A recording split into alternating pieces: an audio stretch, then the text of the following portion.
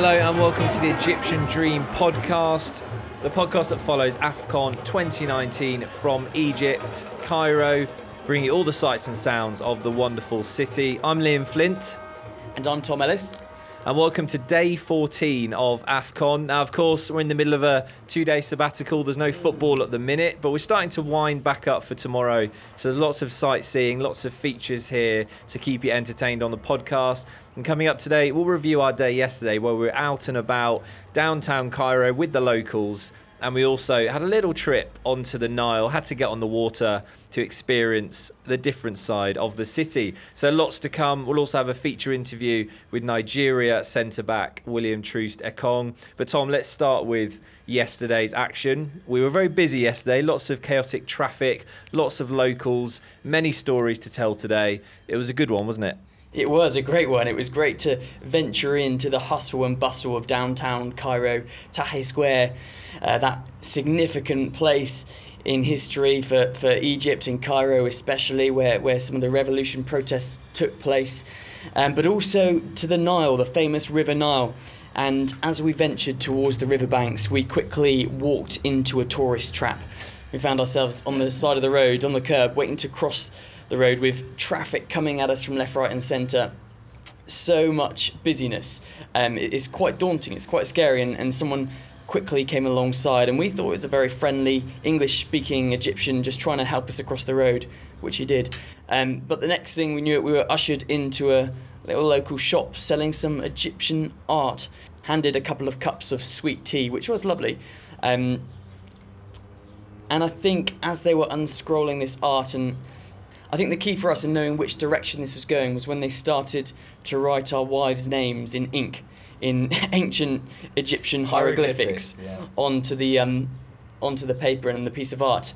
And the next thing we knew, we were shuffling through our wallets to get some money out. But they're not bad, are they? It's not all bad. Tom's just unravelling his now, so we can see it in its full glory in the light of day. See what we've actually bought. It's a lovely map of some of ancient Egyptian monuments, icons. We've got the pyramids on there. Yeah, forget Google Maps. This is great, isn't it? You could be a tour guide with all this. All of the main spots that you need to visit while you're in and around Cairo, illustrated with pictures so you can't go wrong, probably for a child. Tutankhamun's on there, the Sphinx is on there, and obviously the River Nile running from the Mediterranean Sea all the way down the centre there, which is quite appropriate for what we got up to yesterday. But also, this paper is from a plant that's grown in the River Nile, so very appropriate as well, considering our activities yesterday, Liam.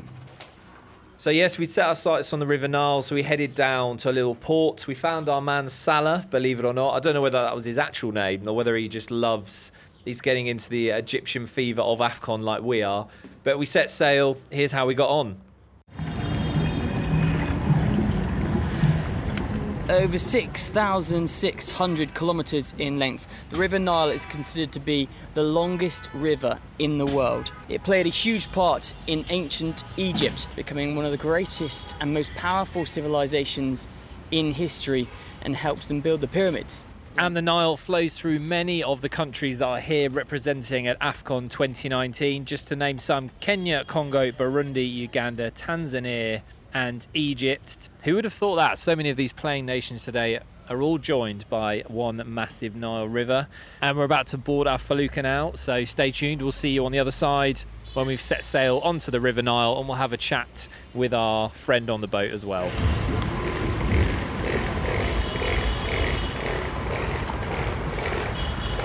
We've just boarded our traditional Egyptian vessel, the felucca.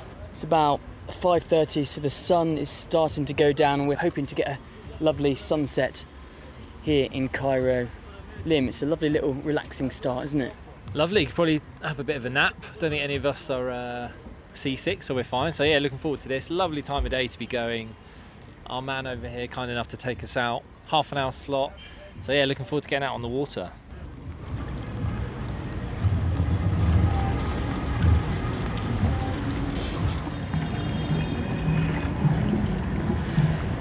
We're on the Nile on a felucca, with our driver Salah. What do you think of Mohamed Salah? It's Muhammad Salah, nice man, in nice heart, but all people good for Muhammad Salah because nice man. How long have you been riding boats on the Nile for? I am old now, maybe 32 years. Wow. I am, On the Nile? Yes. It's very beautiful one Nile. Wake up morning in a cruise, all people swimming for river, some shower in the summer. Okay, so what do you think on Saturday, Egypt versus South Africa? How do you think it's going to play out? What's going to happen on Saturday? I ask you, what you see Egypt for football? Nice like before or no good? We've seen Egypt-Uganda, very good. It's Yeah. 2-0, so they're playing well, but Good free Salah best player, isn't he? He's the number one. Yeah. Okay, let's predict the score. Tom, Egypt versus South Africa. What are you saying for the final score? 2-0 Egypt. Will Mo Salah score? Yes, I think Mo Salah will score one. Okay, I'm going to go 4-1. 4-1. 4-1 Egypt, Salah hat-trick. I'm feeling confident on behalf of Mo. And in a minute we're going to ask the real Salah what he thinks. Okay, Salah, what's the score going to be on Saturday? Pardon? What will the score be to Egypt? 1-0, 2-0? What do you think the score will be? On Saturday, Egypt and South Africa, I don't know, this for my God. But I like Egypt number 1, 2, 3, exactly. He doesn't mind. Salah doesn't mind. As long as it's 4-0, 5-0, he doesn't mind.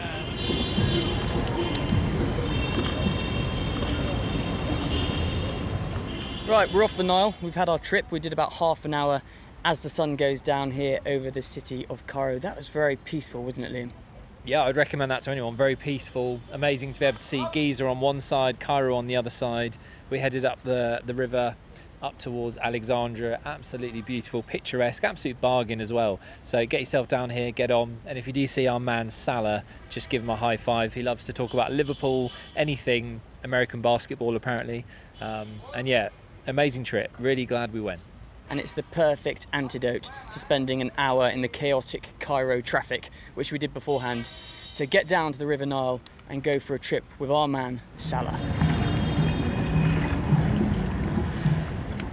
I hope you feel more educated now on the beauty of the River Nile. And Tom, we did say, didn't we? I think we were being serious. We might even venture back and go for a second time. Well, the thing is, it's absolutely massive, isn't it, to state the obvious?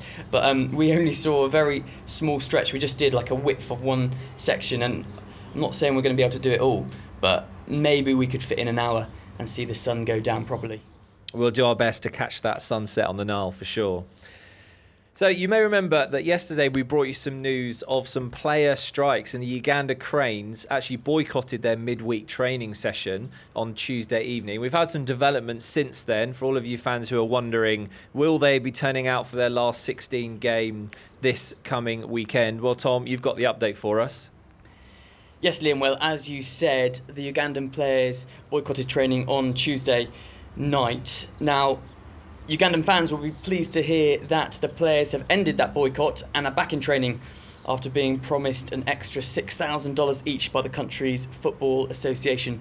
They returned to the training pitch 3 hours behind schedule yesterday, which was Wednesday, after securing that extra money. Obviously, they're due to play Senegal on Friday night in the last 16. So the Football Association of Uganda obviously just really wanting to place the importance on the football and on that game on Friday, so acting quickly, even though they have already stated that everything had been paid under the pre-tournament agreement. So I think just wanting to move that issue along, end the dispute, and allow the players and the fans and everyone else to focus on the football and that all-important game.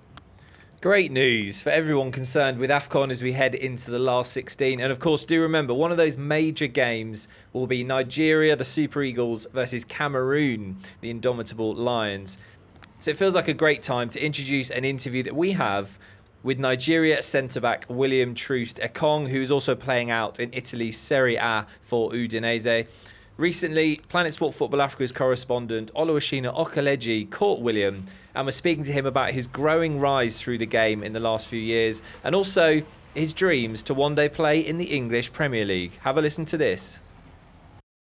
Yeah, I think the Olympics helped as well. After that, a lot of doors opened, and it's just been 1 year for me. I said I wanted to invest in myself. I didn't want to go to a club and just sit on the bench. I'm young. I'm going to get better than what I am now.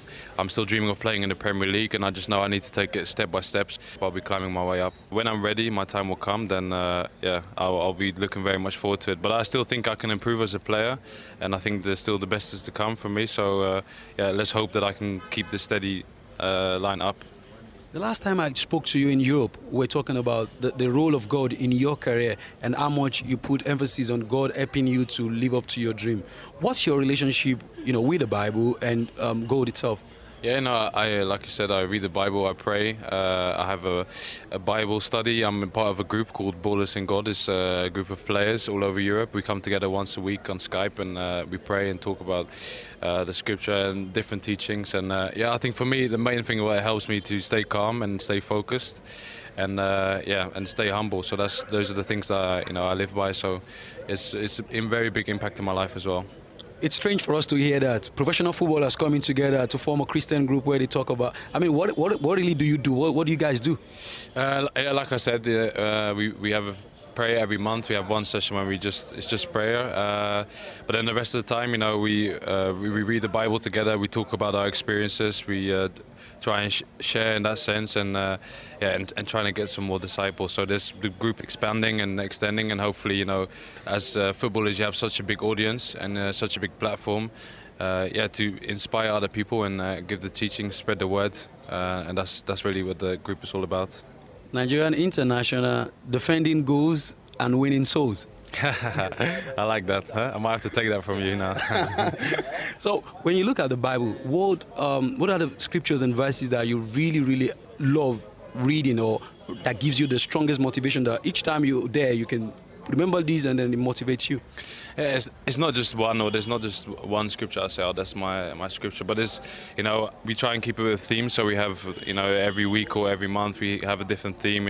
Speak about the Holy Ghost, for example, the last one we had now, and how it is in your life, and the relationship you have with Him, and how it can help you during the day, and all that kind of stuff. So it's just little things. So when you are in a group of players, especially like me, when I'm a captain for my team, I'm a leader, I try to inspire other people surround me as well. And I feel it feels like now it's working, and people are listening and they're willing to hear the word of God. So that's all what it's all about, really. William Troost-Ekong there, who'll be hoping for a positive result in this weekend's last 16. Do stay tuned for that. Now it's over to social media, and as always, thank you very much for your comments. We'll do our best to read them out to you now. Tom is rapidly scrolling through our list of people who've been in touch, and am I right, Tom, it's a bit of a Gambia special today? It absolutely is, Liam. Just reading through some of them now. Okay, so Mohammed Bar in the Gambia says, yes, I'm really enjoying the AFCON because the so-called underdogs are so impressive and exciting to watch in the group stages of the competition. The team that's impressed me most is Madagascar, who have secured a last 16 spot without losing any game so far and topping Group B ahead of Nigeria and Guinea. Absolutely, they've impressed so many people. And also Bakary Tamba from the Gambia, responding to the Côte d'Ivoire question, says, oh yes, absolutely fantastic display of football. I'm hoping to see them in the final of AFCON. And finally, Mohammed, also from the Gambia, has said the AFCON so far has been very interesting because some of the teams have really impressed and surprised the world. And that's what we want, to surprise the world here on Egyptian Dream and to get everyone caught up in this festival of football. Do keep sending in your messages to us via WhatsApp, and we love voice notes as well. The number to message is +44 7955 232 780, and if you need that again, it was +44 7955 232 780. Well, we're almost out of time for today's podcast. Do remember, it all kicks up again tomorrow. The round of 16 kicks off. Morocco are playing Benin and Uganda, the big one, against Senegal. Can the Teranga Lions and Sadio Mane put out the Cranes? So that's all coming up tomorrow. So enjoy yourselves today. We'll be back out amongst the people getting some more features for you. But until then, I'm Liam Flint. I'm Tom Ellis. This is Egyptian Dream, brought to you by the team here at Planet Sport Football Africa, which is a Passion for Sports production. See you tomorrow.